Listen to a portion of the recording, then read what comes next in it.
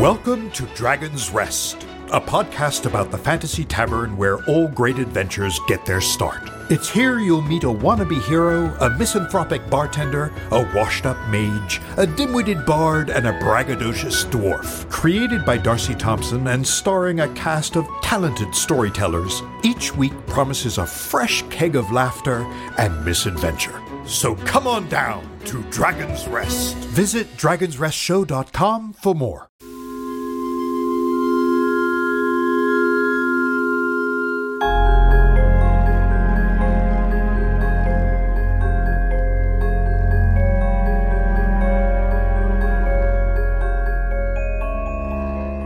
Trick or treat, dear travelers. Don't you just love this time of year? The leaves turning, the smell of spices in the air, and the dead creeping in to give you a blast from the past.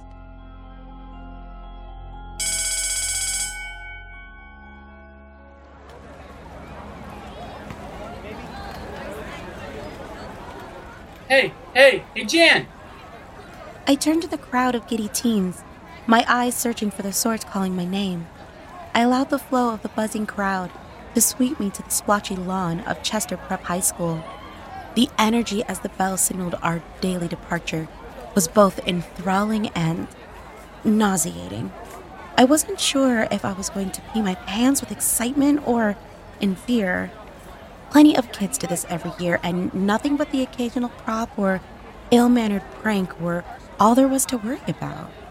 Jan, over here! I spun, finally spotting the owner of the voice. Peter stood near the assembly line of buses, waving his arm frantically like a loon. I laughed as I sprinted over. Sorry, I totally went into autopilot mode once the bell rang.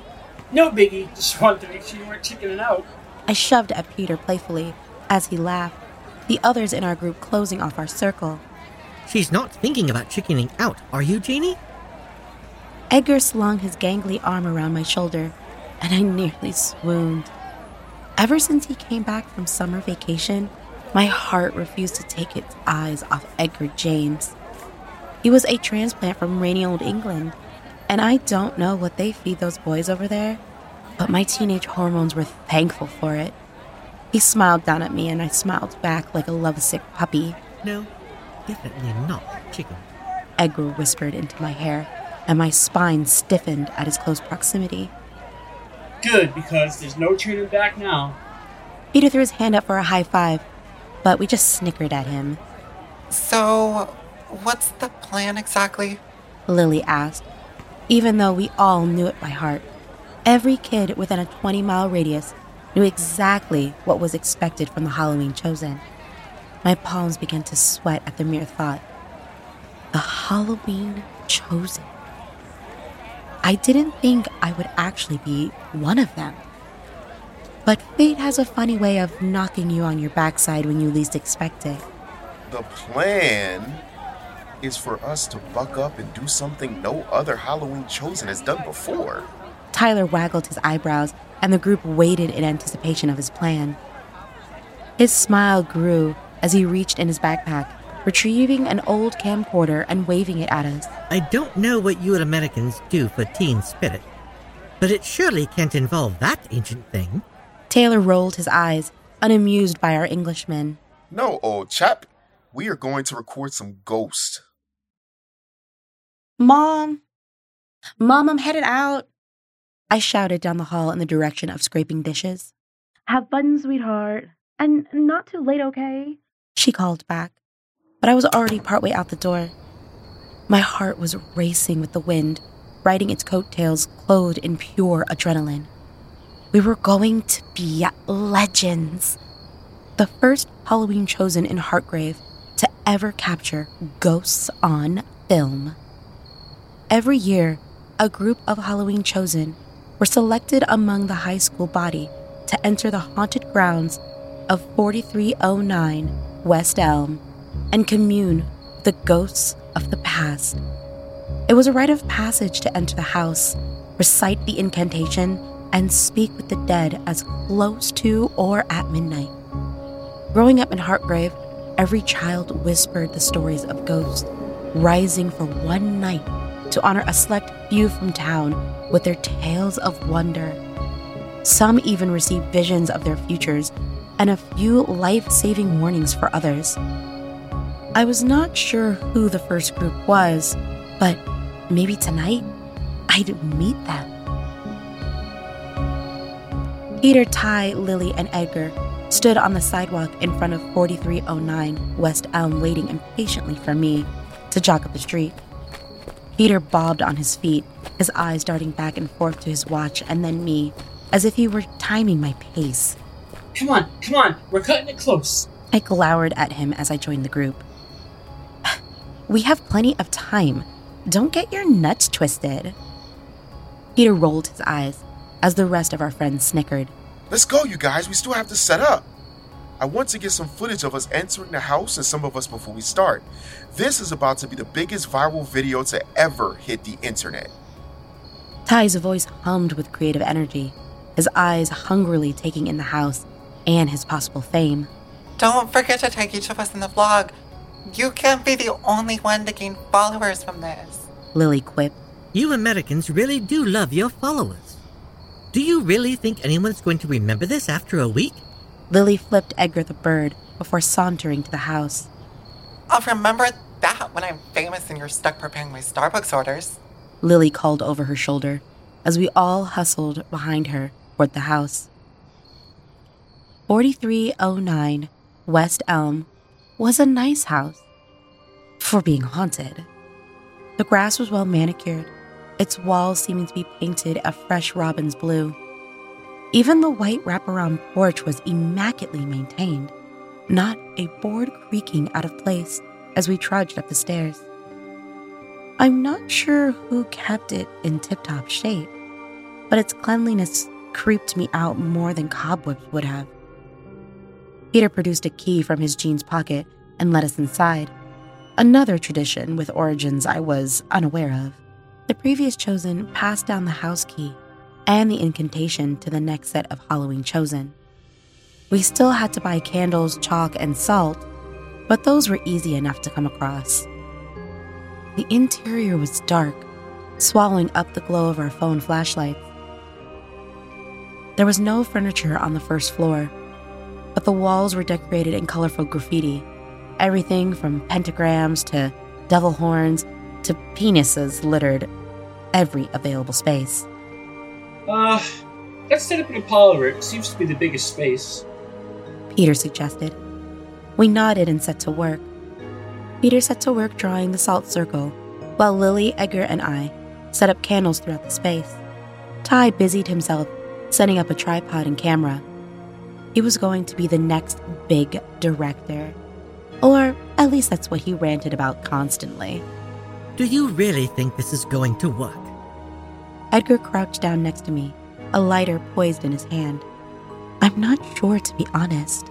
I tilted the candle in my hand toward him, mulling over what I knew about the legends and sightings. I've never heard anyone not seeing the ghosts. Yeah, but every group could just be saying to carry on this elaborate tradition, He countered. True, but what would be the point? What's even the point of all this? Edgar gestured to the room of what was to come. I smiled at him, finding his skepticism as charming as the rest of him. All I know is it's a great honor to be chosen, so consider yourself lucky you get to be among the few who get to witness it. Or at least to add another crazy American story to your growing collection. He laughed and my belly warmed. Before he could reply, Peter called us over. It's time, you guys. Peter smiled at each of us as we joined the circle. He reached into his back pocket and produced a crumpled piece of notepaper and a safety pin. Okay, we all have to prick our fingers with this, add a drop of your blood to the candle in the center, and we all do the chant together. Everyone got it? No one said anything about bleeding for this. Edgar complained, leaning away from Peter as if he were a leper. Come on, Edgar. The drama will be good for the camera. Besides, we already did this in bio when we did our blood type test. Piece of cake, man. Ty beamed at the other boy encouragingly. Edgar's eyes found mine across the space, and I smiled with a nod toward him. Oh, just make out and get on with it already. Lily sneered. We don't have all night for you to make goo-goo eyes at one another as you communicate without speaking. What? My eyes snapped to Lily, my face burning red hot. You heard me. Ugh, shut up, Lily. We don't have time for your jealous bullshit right now, okay? Edgar, it's just a prickle, man. Everybody ready? With solemn expressions, we nodded at Peter. All right, then. Peter pricked his finger and then passed the safety pin to Ty. We each took a turn, all of us trying our best not to make a face as we pushed the sharpened metal into our flesh. When the pin made it back to Peter, he placed it on the salt lines next to the candle now mixed with a small amount of our blood. He cleared his throat, leading us through the incantation. Custodius et alate, tirogimis odinos, venid ad nos in hola necessitas. Seclius nobis revela et proxi nodis exaudi. Peter's voice took on a deeper baritone, his words ricocheting off every corner and surface of the parlor and reverberating deep within my soul. Custodius praeterea, tirogimis odinos, venid ad nos in hola necessitas. Secreta nobis revela et proxi nodis exaudi. Guardians of the past, we beseech thee, come to us in our hour of need. Reveal to us your secrets and hear our prayers. We chanted alongside him, our voices low with hesitation, as our mouths trying to form around the foreign words. The center candle flickered, and my eyes snapped to Edgar. He was looking at me, eyes wider than dinner plates. His cheeks flushed with a cocktail of fear and excitement. Odinos, hot dimitani, odinos, nos invertati. Peter's voice boomed like a winter hailstorm, the air crackling with supernatural electricity. I wanted to scream, but was rooted to the spot, my mouth forming the words as if I were a mere dull puppet. Odinos, Odinos, nos invertati. Hear us, enter this flame. Hear us, we invite you in. Our voices rang out into the void as an unnatural air whipped around us in a frenzied giddiness. Edgar reached for my hand, my sweaty palm closing over his, and with that last call, the candles in the parlor extinguished.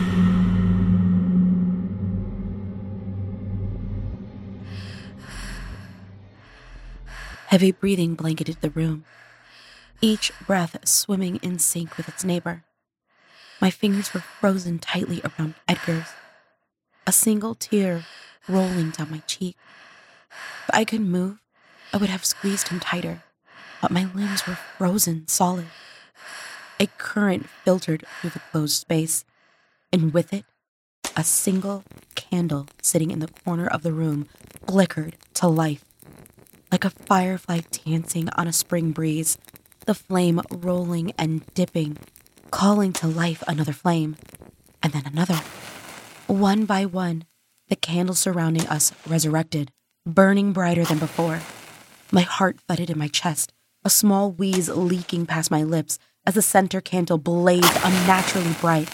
As if that were the cue, our bodies were unlocked and we tumbled forward. I sucked in the musty pine of the wooden floor beneath my fingertips. What the hell? Holy shit. My eyes roamed up at Lily's words. 5 figures stood behind each of us. Their bodies were corporeal in nature, as if they were composed of an eastern fog. They were older, male and female, wearing clothes from a time I could not place. They smiled down at us, and my friends smiled in return, but I did not. There was something in those smiles, something predatory in each white-fanged smile, setting my hairs on end. Hi. Peter smiled brightly in return. Wow, I didn't think it would actually work. My friends laughed at his admission. Well, you invited us, darling. The ghost behind Lily replied. The whites of her eyes began to fall away, replaced with the encroaching shadows. "We are gonna be so famous, you guys," Tyler whispered, but I barely heard him as my limbs began to freeze once more. "Oh, John, we will be the famous ones if we choose that sort of life," the man behind Tyler said. "Thank you for your invitation. We wholeheartedly accept." My spine was wrenched painfully straight, my back bowing backward until I peered directly into the blackened eyes of the woman hovering over me. She stretched out a hand and began chanting with the others. Pain laced through my core, spreading out to the tips of my fingertips. Fleeting words wobbled against my lips, but refused to fall. The woman above me tutted, pausing in her chanting. Now, there will be none of that. Remember, you are the chosen. It is a shame that no one told you who you were chosen for. Pity. She stroked my hair lovingly as the ragged cries of my friends faded. A mere millennia ago, those before us planted the seeds of that little spell some kind to use. A spell to allow us to live again in our homes. But over the years, the more of us who crossed over, it was hard to foster the seed into a delicious Halloween ritual. A rite of passage, if you will. Haven't you ever wondered why the chosen come back different? A little strange or changed personalities? Don't worry, I'll treat your body well. I'll live a full life in it, just for you. The chanting started anew, growing like a fiery blaze through every region of my soul. My friends screamed around me, my own voice joining the choir. A brilliant light burst from the fingertips of the woman before me, illuminating the shadows of the room. Ghoulish figures danced along the walls, and I screamed. With my mouth locked open wide, the ghoul began to slither inside of me. I felt it expanding, stretching my skin to fit its needs, breaking down the barriers I tried and failed to build in my mind. The pain was immense, plunging me into darkness.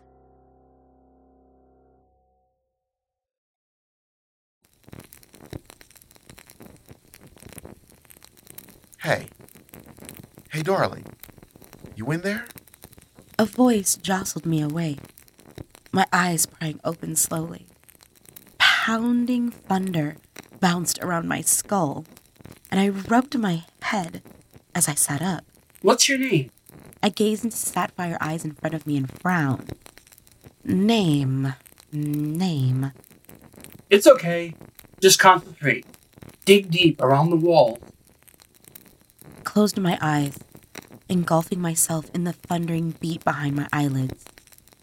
There it was. Janice. But she prefers Jan. I smiled up into William's new eyes. Is she supposed to be this loud? Mine won't stop sniveling. It's quite insufferable. I hope it stops soon. The boy, no, Martin, said. William, looks like these ones set up some type of motion picture film machine. Betty stood in front of the Ford machine, frowning. Yes.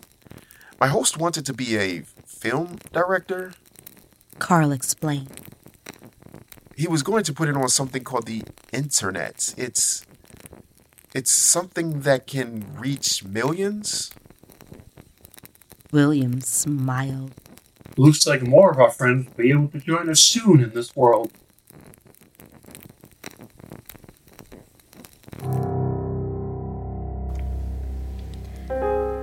This has been a Morbid Forest production.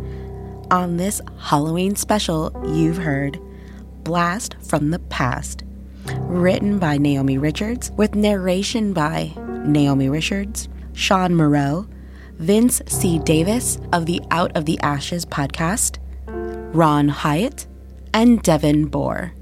As you've noticed, we have 2 new amazing voice actors with us this season, Ron and Devin. I hope you guys love them as much as we do and give them a warm welcome, as you will be hearing both of these lovely individuals more this season. And this was just a teaser of what is to come this season, my dearest travelers. We hope you have a very spooky Halloween. And we'll be back with season 3 in November. We'll see you next time, travelers, on The Morbid Forest.